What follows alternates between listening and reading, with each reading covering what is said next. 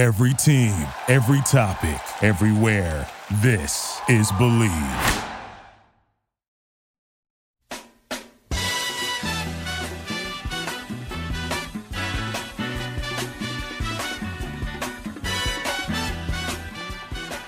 Hey guys, another episode of the Believe in Padres Prospects podcast on the Believe Podcast Network. San Diego's #1 sports podcast network.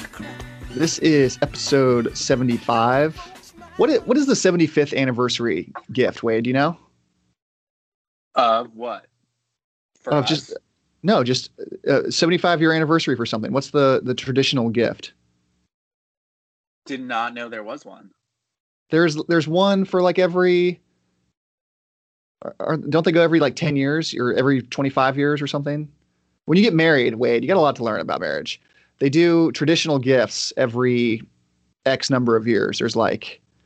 There's the pearl anniversaries. There's the silver anniversary. Diamond or gold? Is that what it says? That's what Google says. Gold is in bold. It's diamond, gold in bold. That's a big deal gift. You go straight to diamond or gold compared to the other ones, at least. The other ones are kind of crappy compared to that. Let me see. 25-year anniversary gift, silver. So silver is 25. Am I overthinking this? What's 35? Sapphire. Okay. Coral. No, it's coral. It's 35. This is stuff you got to know, Wade. The roommate is going to be asking these kind of questions soon. So this is episode 75. It's our gold show, I guess you could call it. And we've got a special guest. He's going to be coming on later. It is Nick Pollock. He runs Pitcher List. So you can go check out pitcherlist.com and follow them on Twitter at PitcherList. Nick's a really fun dude, knows his stuff. He's a former college pitcher. He says who he pitched. I'm forgetting right now who he pitched for, but he mentions it during the podcast. So I encourage you to follow him and read all of his stuff. His website has been publishing the top 50 fantasy prospects for every organization. And him and his staff just released the Padres a couple of days ago. So that's why I wanted to get him on. So anyway, that's going to be coming up later. Wade, do you have a Bet Online ad read for us? The Super Bowl is right around the corner. If you're looking to place a bet of any bet, let me start over. Leaving it all in, Wade. Let it go. Nope. The Super Bowl is right around the corner. If you were looking to place a bet on any of the sports going on, betonline.ag is the best and only place to lock it in. You might as well just bet the Chiefs now because no one's beating them. From game spreads and totals, you're a Bills Mafia guy. Get out of here. From game spreads and totals to team, player, and coaching props, BetOnline gives you more options to wager than any place online. And there's always the online casino as well. It never closes. So head to betonline.ag today and take advantage of the great sign-up bonuses. Again, that's betonline.ag and sign up today. BetOnline, your online sportsbook experts. I did not bet on the Chiefs to win the Super Bowl. I don't think I did any preseason. No, I did. I don't know if I did the Chiefs, though. I did bet on Mahomes MVP when the odds were pretty good. Still, I think like 8-1. Pretty good value. But what do you think about Mahomes versus Rodgers right now, MVP? I'm a little worried. I think it's Rodgers. I think it's going to be close, but yeah, I think Rodgers got a lot of momentum at the end of the year. And I think it's going to be Rodgers, unfortunately. Yep. Oh, well. Both State Farm guys. Yeah, they are. True. They're everywhere, though. Both those guys are all over the place. Tatis, all over the place, too. Speaking of Tatis, have you seen any of those like Bolt 24 commercials? Not that they're a sponsor, but he's been getting some national publicity with these ad campaigns now.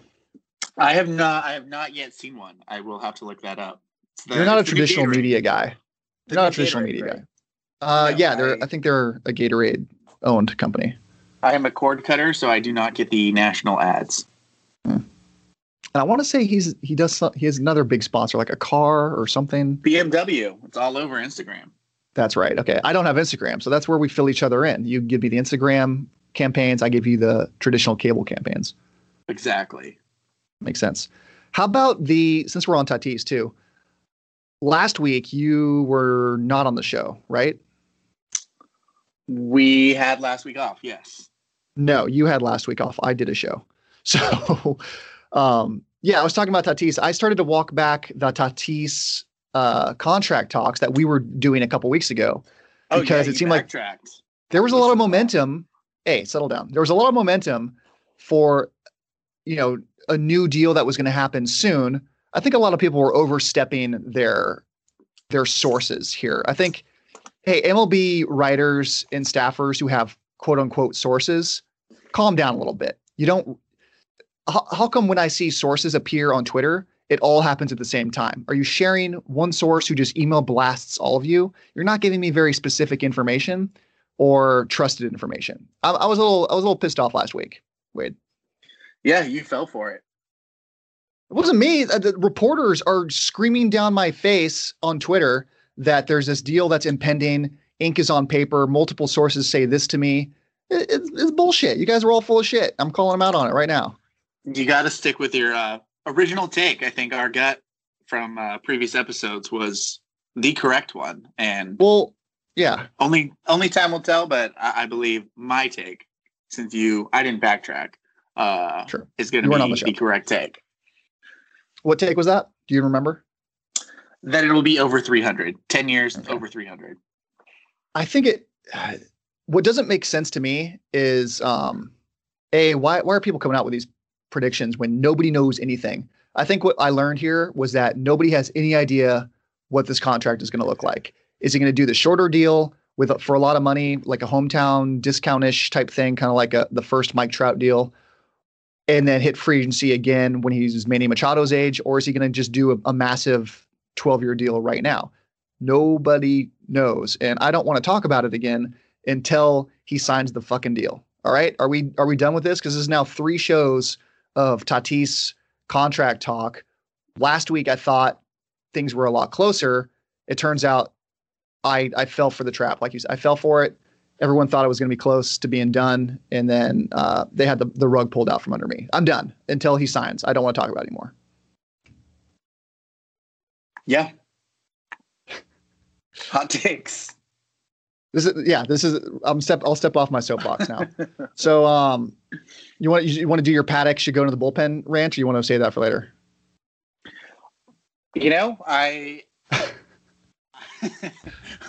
We're on fire today, but we're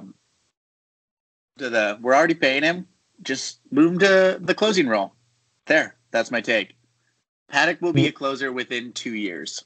And what a take it is. That belongs up there in take heaven with Lamet should go to the bullpen, and Eric Hosmer is going to save the franchise. When Paddock goes and to Tatis the bullpen, should be in center field. We'll throw that one in there too. When Paddock goes to the bullpen, we'll look back on our gold anniversary, Ryan. And the Padres look better in blue and white than they do brown and yellow. Some of the worst takes of all time. That is the worst take ever. All right, let's get into Nick Pollock, and then you and I can do some playoff lock of the weeks. We're doing them this week. Playoffs. There you go, Nick Pollock. Yeah, I very much appreciate the invite and the idea you want me on your podcast. I am not, I'm smart enough to know to delegate out prospect stuff on Pitchfest. Yeah. So I'm not going to claim to be an expert in any way, if that's okay with you. Well, we're not going to be asking you, or just me, I'm not going to be asking you to, give us the Kylie McDaniel rundown of every dude in the system. But, probably just stick to some of the pitchers, and, you're the pitching guy. So that's what we want from you. That's all. There you go. Cool. Mackenzie Gore. I'm sorry to say I'm not as high as everyone else is. Whoa. And I'll save that for the podcast. But don't burn through your hot takes too early. But that's about it. That's I know of Ryan Weathers, and Adrian Morejon. I can talk about the guys that are like the fringe ones. Okay. Yeah. We're not going too deep. Don't worry. Cool. Awesome. Just don't want to disappoint you. That's all. All right. Let me pull up my notes real quick here. Okay. But yeah, so you're in San Diego. I assume. In San Diego. Nice. That's awesome. Where are you located? I'm in Brooklyn. Okay. So I'm a Yankee fan. Yeah. Well, no, I'm a night owl. I used to do the SB roundups and stuff at like 1 or 2 a.m. So no problem. That's it's quarantine. I stay up late, but I can't work late. It's weird. Oh, interesting. So once like it gets you to be just 10 o'clock, I just stop working, but I'll stay Yeah, up until right. 1. yeah, it's I don't know. There's something to be said when it doesn't feel like work because this is I'm talking Sure. about fantasy baseball. Like this is why we do it because like people want us to talk about fantasy baseball. Sure, that sounds great. What do you think about me not introing you right now, but like we just continue this conversation and like I just slide in the interview, like it just starts? How does Sure, that sound? that sounds great. I did this with you know who Clay Hensley is? I He's- should. He's a relief pitcher. He came up with the Padres. He bounced around a little bit Mm. and retired fairly early. And he was just he's a middle reliever. Didn't have the longest career. So I had him on once, and we kind of just started talking. And I'm like prepping him for the show, and like organically we just started having a conversation. And I was like, you know what? Instead of stopping everything, Right. kind of like yeah. what I'm doing right now, we'll just slide in the interview into the show, and like I'll intro you before that. So like I don't need to intro you now because I introed you before you came There you on. go. That makes sense? That sounds great. I'm going to assume that it was the most lavish and wonderful introduction. I'm just going to say, oh, thank you so much for that introduction. Wow, that was too much, Ryan. Well, Not I leave this all deserved in whatsoever. Don't worry. But yeah, no, good podcasts are really just good conversation, right? That's all it is. And I'm very much looking forward to to hanging out with you more here, Ryan. You have a very approachable personality. We'll put it that way. You seem very easy to talk to. Well, that sounds great. At least I've given that impression. Let's see actually how I do, though. We'll find out. Stay tuned. Listen. So you're at pitcherlist.com. Maybe we get serious for a minute. Pitcherlist.com and at pitcherlist on Twitter.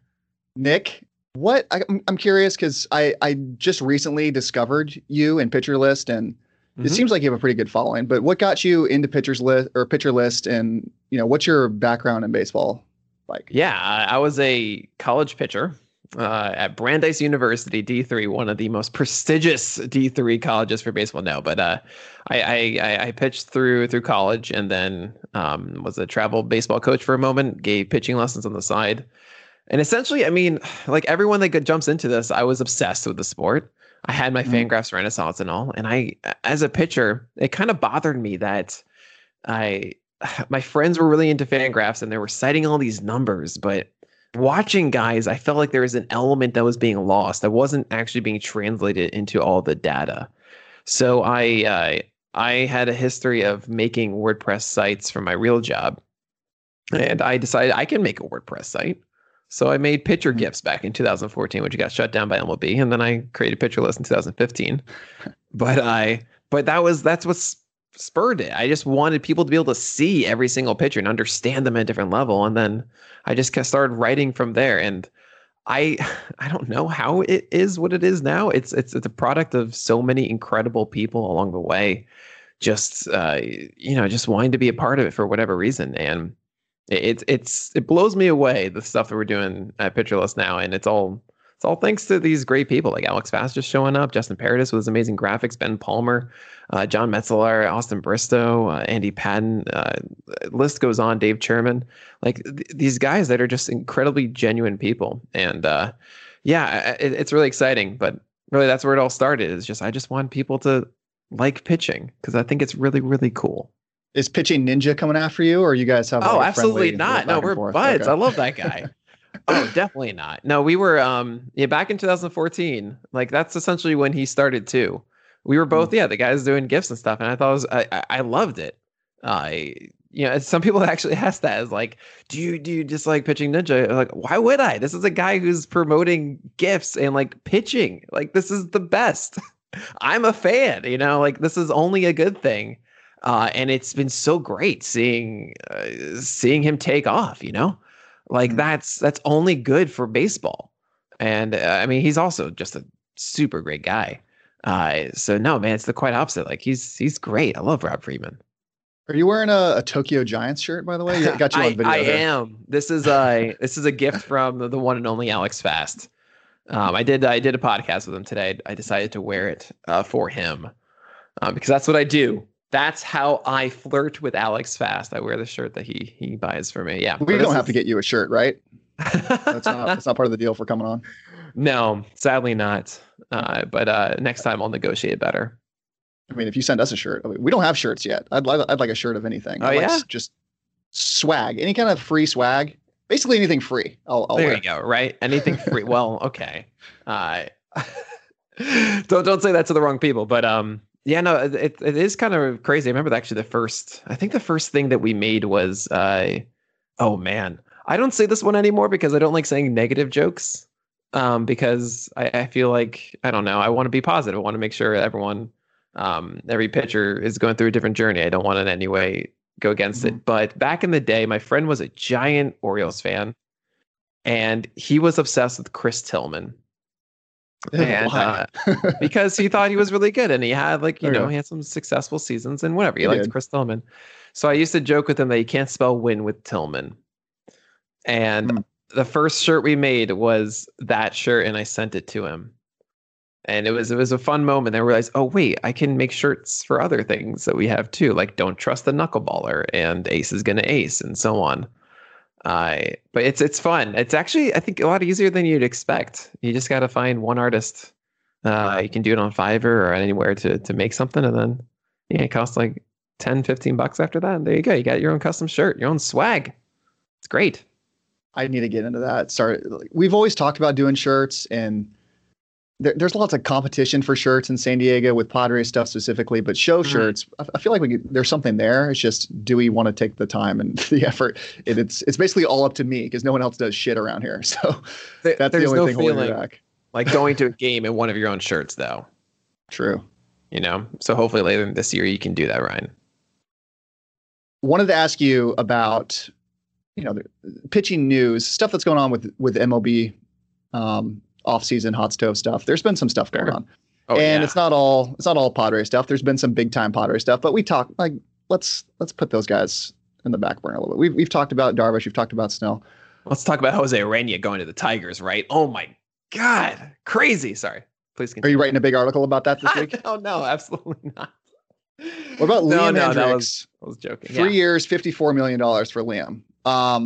With a fourth year that could get bought out, but he's getting $54 million. I think that's a pretty big commitment for the White Sox, who are clearly going after it. And some people are floating the idea that they might be one of the better teams in the AL now, if not the best team. What does that do to the relief pitcher market, in your opinion? There's a couple big names still out there, Hand, Rosenthal, and Yates. Yeah, I mean, it's a message that the White Sox look, we needed to get another bullpen piece, and we wanted to get the best one. Fortunately for Liam Hendricks, not to say that he isn't a top tier reliever. I mean, especially for fantasy terms, for example, he's, I think, the second one off the board currently. But it is certainly a market where he was propped up as that guy, and he got paid for it. That's an incredibly favorable contract with a fourth year that's essentially here's $15 million. The idea that a reliever in his fourth year of his contract is going to get that club option is, I mean, it's just a win-win. I mean, he's either successful, which is the best feeling as a pitcher, or if you're not successful, then you get an extra $15 million. It's a wonderful contract for Hendricks. And I'm not saying it's even the bad thing, the worst decision for the White Sox. Actually, I kind of love it for them. I've said this often. The biggest market inefficiency, and I'm taking this from Max Greenfield, is spending. Owners, you want to win, you can spend money that you have because you're billionaires.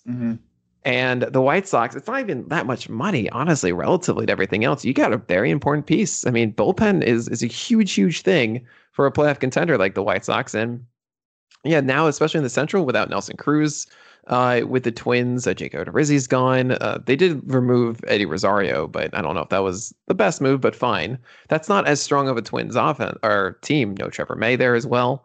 The White Sox are very much primed to just take the Central, go to the playoffs, and now they have Liam Hendricks as a very, very important part of that bullpen. So I like the deal for them. And as you're saying, for the rest of the market, I think it does heighten the pressure for teams to get Brad Hand, especially also as a lefty, which I understand that the teams certainly put more of a pressure on. I need that lefty bullpen piece, for example. Nobody wanted him 2 months ago. What the hell? Yeah, I don't know. Well, they didn't want to give anything up for him, and I figured that they can spend cheap, or that like teams are very protective of their young talent now, because when it comes to owning a team, like the most profitable thing is young talent. It's cost controlled, and they're often better than veteran talent, right? So for Brad Hand, like, whatever, we'll just throw like $7 million, we'll get him, or something along those lines. It is weird though. Yeah, Kirby Yates, Rosenthal, Hand, as you mentioned, it is thinning out a lot quickly. I do wonder if like the Brewers are still going to take offers for Josh Hader like they hinted at before. I mean, there's also Alex Colomé that the White Sox lost, I should mention. Yeah. But I like Colomé. I'm a fantasy guy, kind of like you. I liked Colomé a few years ago, but I haven't seen anything recently that interests me in Alex Colomé. Yeah, I remember like way back, maybe it was 2014 or when it was pitcher guest. I think maybe it was 15 when it was pitcher list. Talking about Alex Colomé a lot. I think it did give breakdown of his debut. I was really excited about Alex Colomé, the starter, for a second. And then, I mean, perfect transition into the closer there with a really, really good cutter that has gotten worse. But I still think there are a lot of teams that should find a place for Alex Colomé, I think. I honestly like the Marlins might be a good fit, because do they really want to trust Brad Ziegler? And they are kind of contending a little bit in Miami. Really? I think so. I'm not even joking. If they like Starling Marte healthy, better offense already. Yeah, like one piece of that offense, you get someone to replace Trevor Rogers as the number 5. Get like Corey Kluber. There you go. And that's a really, really strong rotation with a good enough offense. So yeah, just go get Alex Colomé, have some better bullpen, and there you go. Not so bad. But it's true. There's only like 4 good teams in the National League, so why not? Right, there it is. Yeah, but the Central, oh boy. Too bad Miami can't just go there. Can we just trade the entire organization with the Cubs or something? No. But yeah, so I think Brad Hand or Rosenthal or Yates are going to get a better contract than anticipated because it's a smaller market, and I'm very curious to see where they land. Since we're on those guys, if you were the Padres, and we're not, clearly Peter Seidler is not afraid to spend some money and make some moves and do some, I don't know, weird stuff that you wouldn't expect. You got AJ Preller, this GM, you never know what's going to happen. Who would you want of those 3 guys to the Padre fans think there's one last piece of the puzzle here, and it's getting a late inning reliever. Who would you want of those guys? Haven't all 3 of those come through the Padres? Yes. I mean, I think that's pretty amazing. I mean, I would imagine Brad Hand is the best piece. Kirby Yates, as you guys obviously know, the elbow is scary and everything. Rosenthal is intriguing, and I'm saying this from not a monetary standpoint. Like, yeah, I can imagine that Rosenthal is a better value, like, because it's a high risk, high reward thing with Rosenthal, more so I think than Kirby Yates. I'm very concerned about Kirby Yates. But Rosenthal, I don't know. I think there's a lot of intrigue with. You guys saw that he didn't allow a single run with your Padres. Yeah, Rosenthal could also be in Korea in 6 months. You never know. Right. Like he's that volatile of a pitcher. He's not going to cost as much as Brad Hand. But it could be just as good, if not better. So it depends on if you want the risk or not. I think Hand is the number 1 choice, and any bullpen should benefit from Brad Hand. I wouldn't care if it was Hand. Some people might say, you know, the setup guy in the 8th inning is Drew Pomeranz left-handed. Then the 9th inning, it's Brad Hand left-handed. I don't really care because you're not seeing the same batters anyway. What do you think about 2 lefties at the back? That's a great point. Yeah, I don't care. Honestly, it's just about, are they good? Just be good. I mean, Pomeranz is fantastic. Mm-hmm. You also have Emilio Pagan, if I remember correctly. Yep. That could be in the mix as well, as maybe between those guys. So Hand wouldn't be in the closer. Maybe you have Pomeranz as the closer, or on a given night you can roll with a hot hand and flip them, and then you have Pagan kind of in the middle if you want. But honestly, bullpen management is not something, like when it comes to left-handed or right-handed, I think we're noticing like there are certain pitchers who have some splits, but also because of the 3-batter minimum, which doesn't have the biggest impact, it does remove some of the extreme focus, obviously, with like the loogies and all. So yeah, I don't really care. They're good. Brad Hand is good. He was a closer for ages. It wasn't like only a closer when he was facing lefties. Drew Pomeranz is really good now, and Emilio Pagan didn't have an issue versus, right lefty. So I wouldn't worry about it at all. You're a pitcher, former pitcher, pitching analyst, GIF Purveyor. Do you Love think all any those adjectives? Fantastic.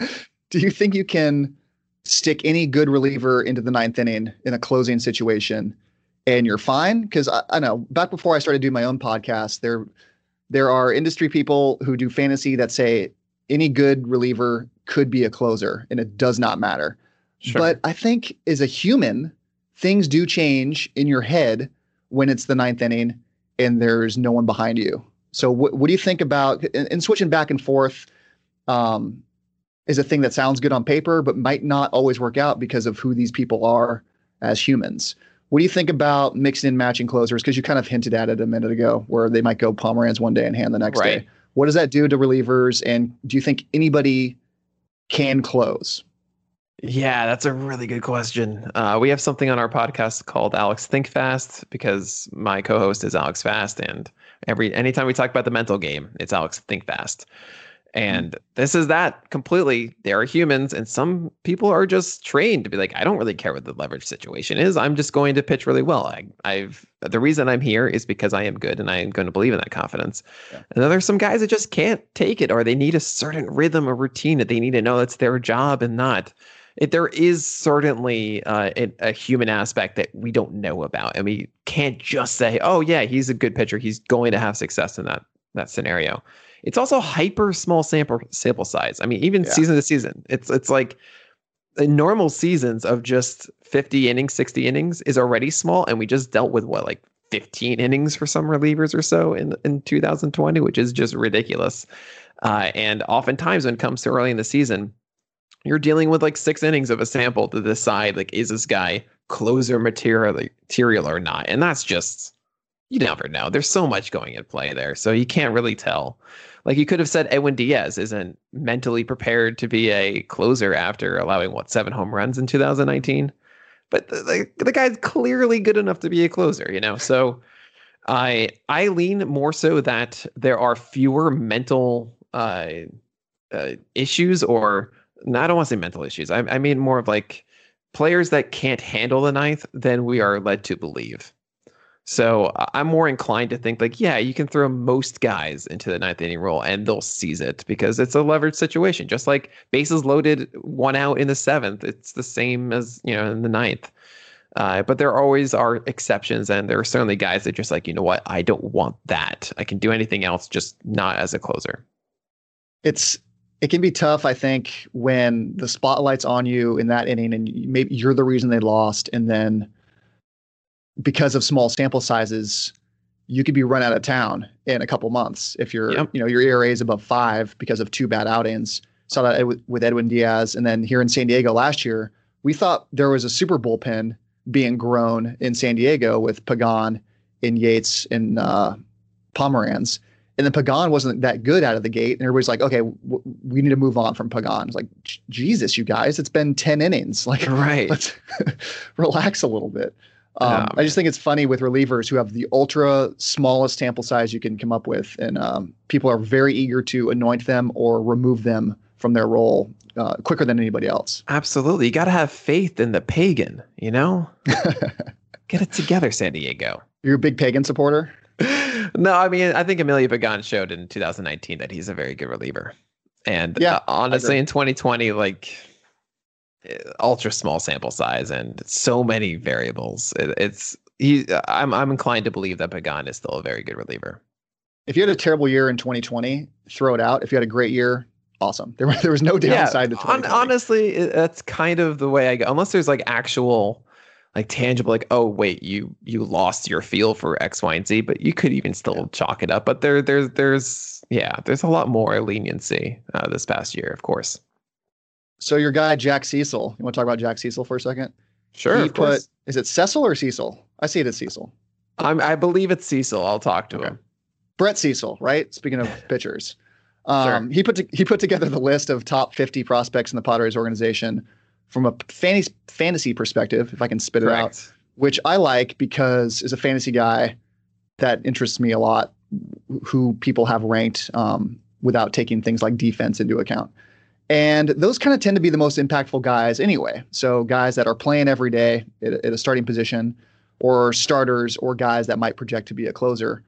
And if you're not contributing with the bat in today's league, you're probably not going to play much. This isn't the 90s when you had a defense only or glove only shortstop or a glove only second baseman. Those guys are your best players now offensively. Like, look around the league, the shortstops have taken over.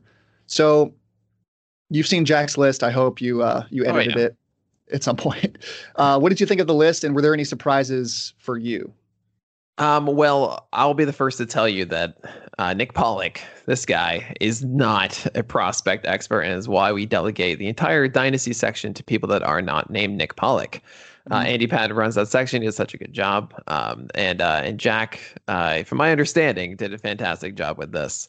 I very much believe it. I do love that Ha-Seong Kim is up there. I am very excited for him this upcoming year. For San Diego, I do wonder how they're going to mess around with Cronenworth and where they're going to be putting Kim. And obviously Tatis is just cemented at shortstop. And that's the only, obviously you see CJ Abrams, number 2 here.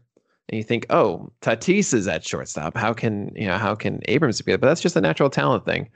And I do imagine that we often see organizations have talented guys with someone blocking them. They just shift it around, especially at a shortstop. You can see second base, you can see outfield, you can see other adjustments being made that will get someone of CJ Abrams' caliber in the lineup somehow. I see that Mackenzie Gore is number 1. And this is something that Careful, Nick. I'm a little contentious about.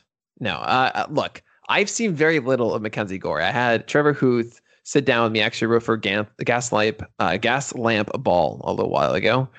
And he sat down with me in the beginning of 2020 and said, Nick, I gathered that 23 of the top 100 starting pitchers in prospect starting pitchers. And I got video for you, and I'm not going to tell you who they are.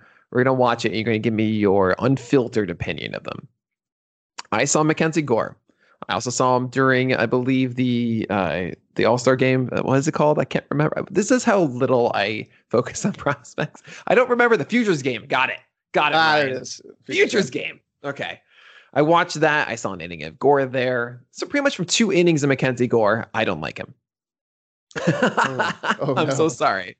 No, I understand that these reports about excellent command and velocity at 95 and maybe a little bit higher.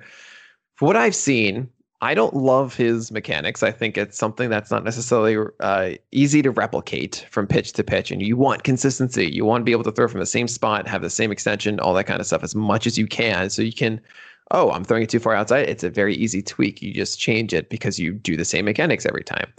I also I wasn't like in love with his stuff. And from what I saw from, again, 2 innings, it wasn't like pristine command or anything like that. It does worry me that Gore didn't come up last year, and there was talks that he had lowered velocity in September of 2020. 2020 is weird. I don't know what I'm talking about. I generally only judge starting pitchers when they actually make their MLB debut. So I'm very excited for that, and I cannot wait to be wrong. I really hope that Mackenzie Gore is the golden southpaw of SoCal. But yeah, I'm one of the rare few that I'm a little hesitant to suggest that he's going to win multiple Cy Youngs in his career. Well, that's fair.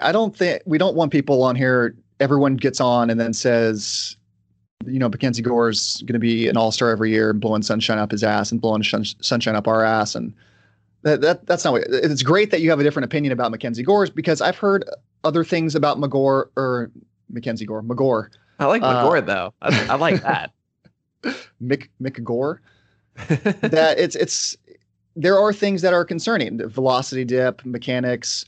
There are guys that aren't as in love with him as everyone else is. And I think that's a fair thing to point out. And I think it's good that there's different opinions about, perceived studs like Mackenzie Gore, because they're all prospects, and we see guys come up all the time. And you know what? Not all prospects are going to be good. I love prospects just as much as anybody else. But if they were all good, then why would we be doing this? This wouldn't be a show, and nobody would trade prospects ever. It's the top ones who would keep them, and they'd all be all-stars forever. We don't live in that world, unfortunately. There's a couple guys who have a chance to break camp with the team. And we're talking about Mackenzie Gore again. We're talking about maybe Ryan Weathers and Adrian Morejon, your guy. So there's candidates who can fill in the back of this rotation. I know a lot of Padre fans are still kind of on the prowl for a fifth starter, and I'm in the camp that's like, why go sign someone when there's a bunch of young options that teams would kill for just sitting in your own minors? Do you like any of those guys more than the others, and how would you kind of handle the young would-be 4, 5, maybe 6 starters? Oh man, so okay, I normally am with you in saying, look at the Yankees, for example. I love Jordan Montgomery. I love Davy Garcia. I actually have a little bit of interest in Clark Schmidt, for example. And a lot of people are like, oh, we need to get like 3 or 4 starters. So I'm like, no, you don't. You got like trust the young guys. It'll be fun, Throw them in the pool. See if they can swim. They can't swim if you don't throw them in. Now, I do very much understand as someone that's, what I do through the year. The signature thing I do is every single day I go over all 30 starters from the night before and I write the SP roundup. I've done this since 2014, every single day of the baseball season. And the thing that I see is that there are no rotations that last just 5 guys through the entire year. When that happens, it's ultra rare. It's like one team, maybe out of 30 a year, right? You need depth. Depth is everything. And to go into the season with an open 5th spot without a secure player that can get you quality innings, or at least a good amount of them, it is very risky, and you can be in very tough situations like the Atlanta Braves were this year. They made it work, but that was rough. That was very rough, and they just made it somehow work with such a good offense. Like they needed one of the best offenses in the National League to make that rotation work through 60 games, right? So I highly recommend getting that 5th starter to make it easier for these guys. I will say, I do like Adrian Morejon. I don't think he has a full season's workload ahead for him. Like they're going to have to still ramp him up for that. But there is a lot to like. He's got a very good splitter. I think he's a little bit better than what you'd see on the surface numbers from Morejon. Weathers, I can't really speak to. I hear he very has limited great sample command. size last year. Yeah, very limited. So that's all I know is that he supposedly has like a veteran presence for such a young kid. Yeah, I mean, look, I think Gore, if he was ready, he would have been up last year. And I think the Padres saw things that they didn't like and they didn't want to rush him. I think if you're a Padres fan listening to this, you want a 5th starter because you want Gore to be eased in the right way. You don't want him to be forced into it. Trust me when I say that, I've seen the Dodgers. It's not the Dodgers. Oh my God, I'm so sorry. The Padres from the outside. I caught myself, okay? The Padres from the outside. And I've seen they pushed up Tatis super quickly, right? They pushed up Paddock super quickly. They do not have these hesitations to jump, throw them into the pool if they feel that they're ready. If the Padres felt that Gore was not ready, there's probably a good reason for it. So if I were a Padre fan, I would say, look, let's just get like Odorizzi or something like that, especially with the Lamet's injury that we don't know what's going on with the elbow. Add a little bit more depth there. I think it's very necessary. Even Rick Porcello could actually help, I think, just because you need some extra rock in that rotation. Even though you have, Snell and Darvish, it's just amazing. I'm so happy for you. Trust me. Thank you. I'm so happy for you. You're going to need. Look, Darvish and Snell both have injury histories as well. I don't want to throw that away either. Pitchers, man, every pitcher is at risk for injury. This is why you need depth. You need it. It's a necessary element to the game. There's so many tea leaves to read with the Padres front office. So you look at the one hand, they didn't go sign Japanese import Tomoyuki Sugano. They didn't go sign him. They didn't sign the other one, whose name I'm blanking on, that signed with the Reds. Ahiri, I think his name was. Does that sound right? No, with the Rangers. The Rangers, yeah. So they didn't go out and sign either one of those guys. Sugano went back to Japan. They didn't trade Mackenzie Gore. They traded Patino instead. So when like arranging these leaves, these little tea leaves, are they still really high on Gore? Are they confident in who they have going into the season now? Has the stock fallen off on Gore? Like maybe teams are perceiving Patino to be more talented long term. Did the Rays ask for Patino specifically? Lots of things to try to interpret. Why do you think nobody signed Sagano? That's a great question. I honestly don't have an answer. I mean, he got a good $7 million in Japan. And I honestly believe that teams didn't feel like he was worth more than that. It was too much of a risk to do more than that. That might be it. It might also be like a hometown discount, $7 million to play in your hometown in Japan. Like that might be what he wanted. Yeah. As far as why Gore is still a Padre and Patino isn't, I would imagine like Gore is probably at his lowest value point in a while, right? Because there's this talk of the lowered velocity. It wasn't up in 2020. I would think that the Padres noted that, okay, if we trade him right now, we're selling him at his lowest value. While Patino, I love Patino. I'm so excited to watch him.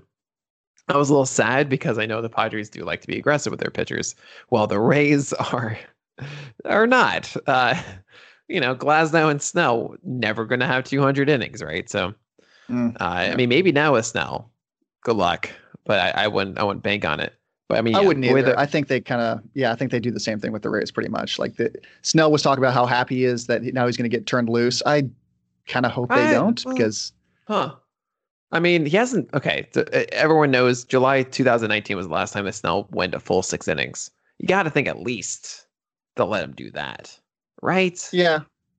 Like, but I'm not seeing 8. Like. Oh yeah, no, that's not 2021. The kind of pitcher. It's not the pitcher that Snell is. He's who can not do that these days? Like an efficient guy. There's no one else left that can do that. Yeah.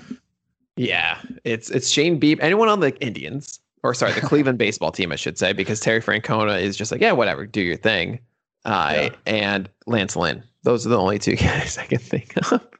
We have to recalibrate our thoughts of like what a workhorse pitcher is now. Is 200 innings still the benchmark? Or is it like 175? It's 180, 175. Yeah, I'd say that. Here's a question for you. Welcome to modern baseball. Yeah.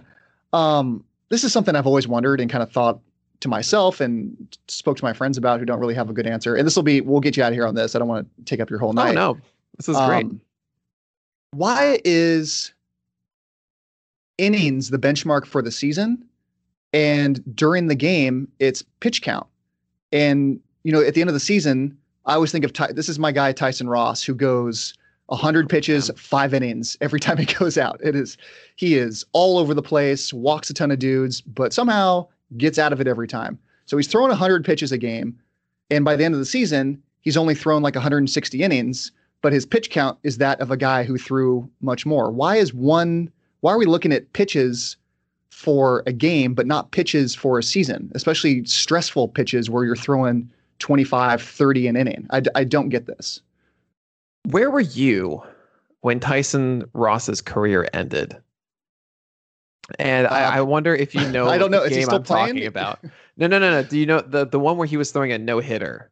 Oh, in San Diego. And they kept him in for it was like 140 pitches or something ridiculous. And we were all like watching, being like, I don't care that it's a no-hitter. Like, take him out. We knew this wasn't going to last. We've never thrown a no-hitter, Nick. We've never thrown one. I know, but we knew it wasn't going to be this one either.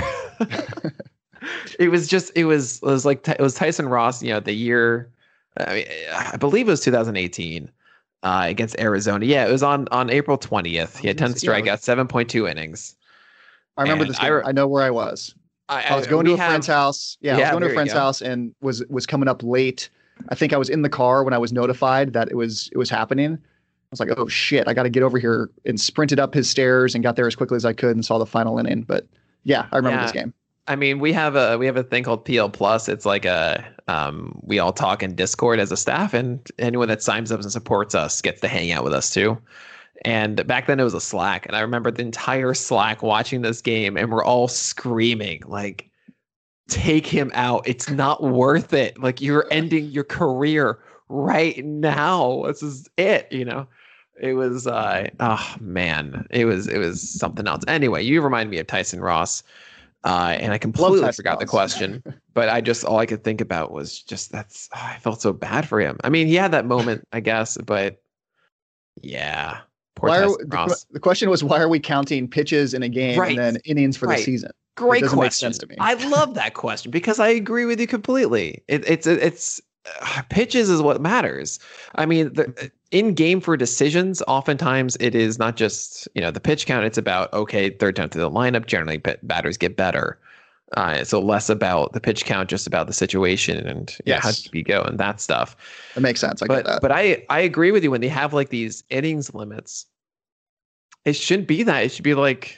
It really should be. He should throw only X amount of pitches every so many days, and like just limit to 70 pitches and like, oh, I'm sorry, man, you only lasted 3 innings. That's it, done. Or if you like set a limit also in an inning, you can only throw a maximum of 30 pitches in an inning. So if you're getting pushed past that, just take them out because that can be more stressful than throwing 110. If you throw 35 in one inning, like that's not, you're not giving your muscles enough rest in between innings to recover. So I'm with you completely that it should be pitches, but it's not necessarily total pitches for a year necessarily. It's how many stressful pitches are being thrown, right? And innings doesn't necessarily define that.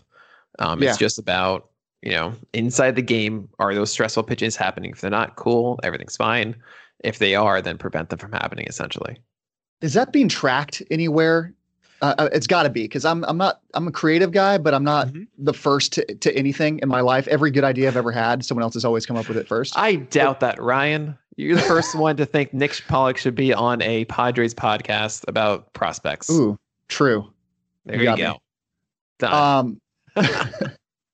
But why is I don't think Baseball Savant or Fangraphs are tracking stressful pitches per game. So maybe a pitcher goes 25. Once you hit 25 pitches, every pitch after that is now a stressful pitch. Or if you have runners in scoring position, those become stressful pitches as well. I haven't seen anyone tracking this stat. I think that's a really interesting idea.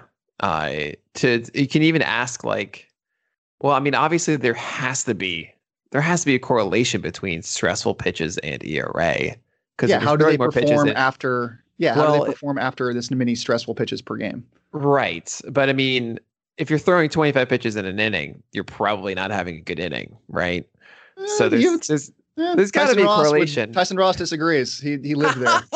Oh no, I'm saying the correlation though. Like if you have a good inning, it's 10 pitches or so. You were efficient, right? If you're inefficient, it likely means you're walking guys, or there's a reason why you had to throw 25 pitches. Does not mean that you got everybody out, right?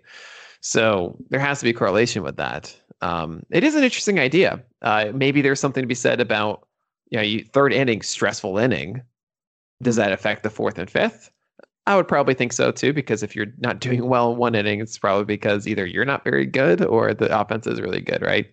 So it probably does carry over. It's an interesing idea, and maybe there is something about that can be linked to injury.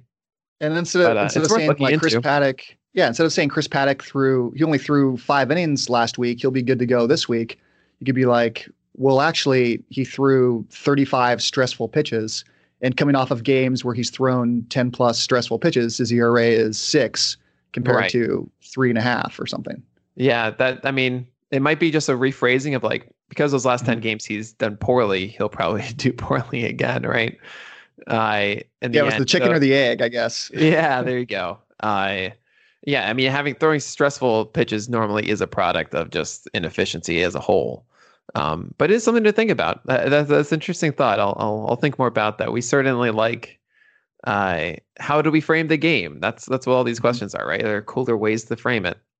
You can have that idea. That's free. That's free for you guys to track. There you I definitely appreciate it. I don't want to track it. So you guys go ahead. Yeah, I got really lucky with CSW. I still feel like someone else invented that, and they just haven't told me yet.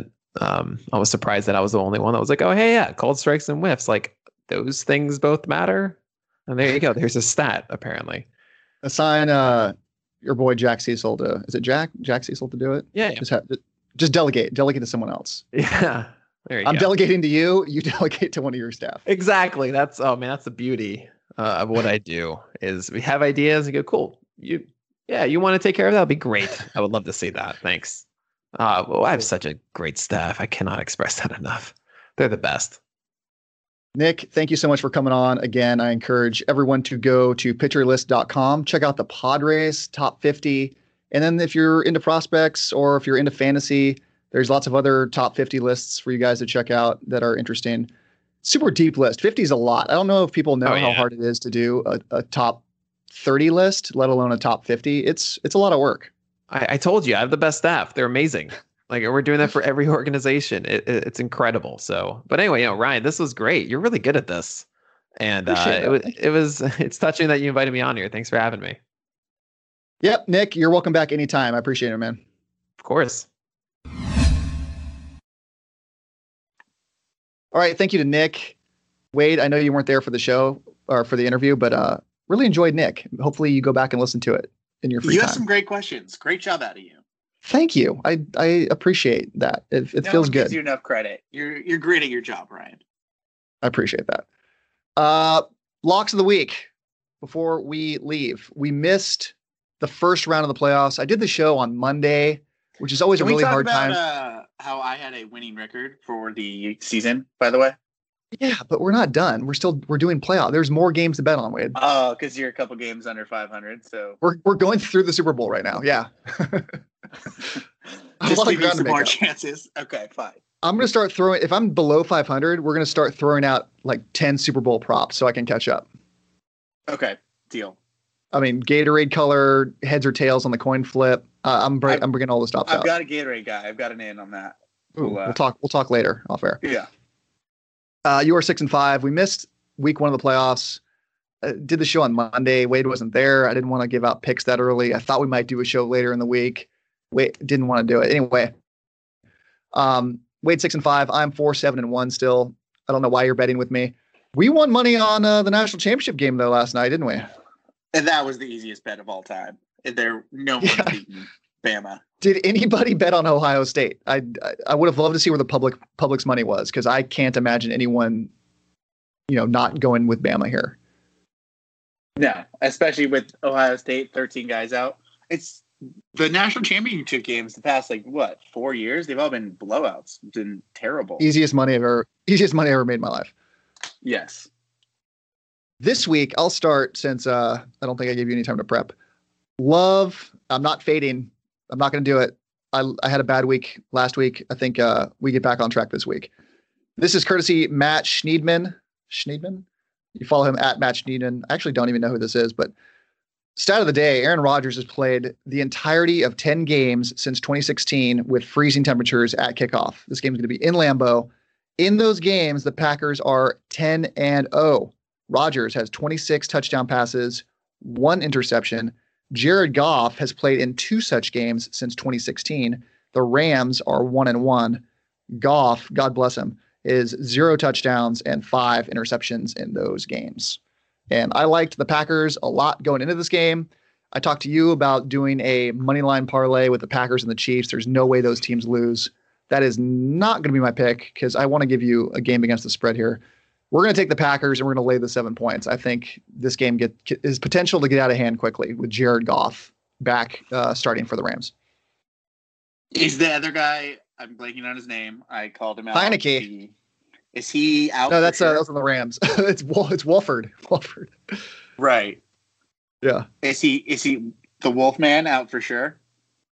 Well, if you watched the game last week, I can't imagine a scenario where he plays. He got messed up pretty good. Yeah, he did. And there was no flag on that call. Of course not. Or on that hit. No. The hypocrisy with these flags is astounding. So anyway, do you have a game for me? Are you fading or are you locking? I have Top lock. a lock. I have a lock. It is going to be below freezing in Buffalo, New York. The Bills -2. Lamar has never seen weather like this, and the Ravens are not going to know what to do with it. Nobody circles the wagons like the Buffalo Bills. Take it to the bank. Buffalo -2 at home. Here's my problem with betting both of these teams that we liked. They're both favorites, which isn't great. They're both at home, though, in cold weather, which is great. But they're also playing 2 teams that have a lot of momentum. The Rams are pretty hot, and the Ravens are pretty hot. I hate playing a hot team, but the Rams, they have not been able to move the ball well, and Jared Goff playing in freezing temperatures lights my eyes up. And then, like you said, Lamar Jackson on the road in New York with the wagons circling. There are going to be a few fans at this game. The Bills are hot too. The Bills and the Packers are both hot. So I respect the pick. I just don't like that we're both picking favorites. It doesn't sit well with me. I mean, that's why you're below 500. So, and that's why you're one game above 500. Above 500 is above 500, Ryan. Feel free to fade us. I'm feeling very good about this pick this week, though. Feel very good. So anyway, that's going to do it for this week. Thank you for listening. Please follow the show's Twitter account at Friar Farmhands. And if you enjoy the show, if you don't enjoy the show, subscribe anyway. We're on all your favorite platforms: iTunes, Stitcher, Google Play, TuneIn, Spotify, and iHeart. You can also find us at Believe.com and at Believe Podcasts. Please leave your comments, questions, concerns, and your rating of the show on all platforms. You've been listening to the Believe in Padres Prospects podcast on the Believe Podcast Network, San Diego's #1 sports podcast network. I am Ryan Hart. That was Wade. Talk to you next week. It takes guts to be an organ donor. Toward your destination, though you may find from time to time. The actual ad is attached in this email. What? He puts it in. Then why is he sending it to me? No idea. In case you want to listen to it. I don't. You're just making it more confusing. I didn't need to know any of this information. Yeah. Thank you for listening to Believe. You can show support to your host by subscribing to the show and giving us a 5-star rating on your preferred platform. Check us out at Believe.com and search for BLEAV on YouTube. Without the ones like you, who work tirelessly to keep things running, everything would suddenly stop. Hospitals, factories, schools, and power plants, they all depend on you. No matter the weather, emergency, or time of day, you're the ones who get it done. At Grainger, we're here for you with professional-grade industrial supplies. Count on real-time product availability and fast delivery. Call, click Grainger.com, or just stop by. Grainger, for the ones who get it done.